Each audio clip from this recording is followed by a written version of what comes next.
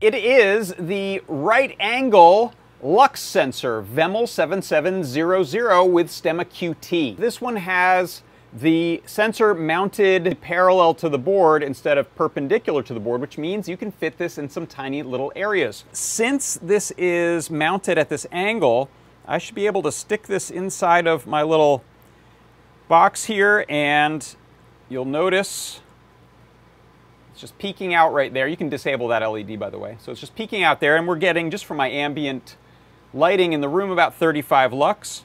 And as I put my hand over that, it gets pretty dark, down to 1. So you could use this for detecting objects, particularly for things like security things, puzzles, escape room stuff. I always like things like that, magic tricks, if you want to have it mounted fairly discreetly. The right angle lux sensor with Stemma QT.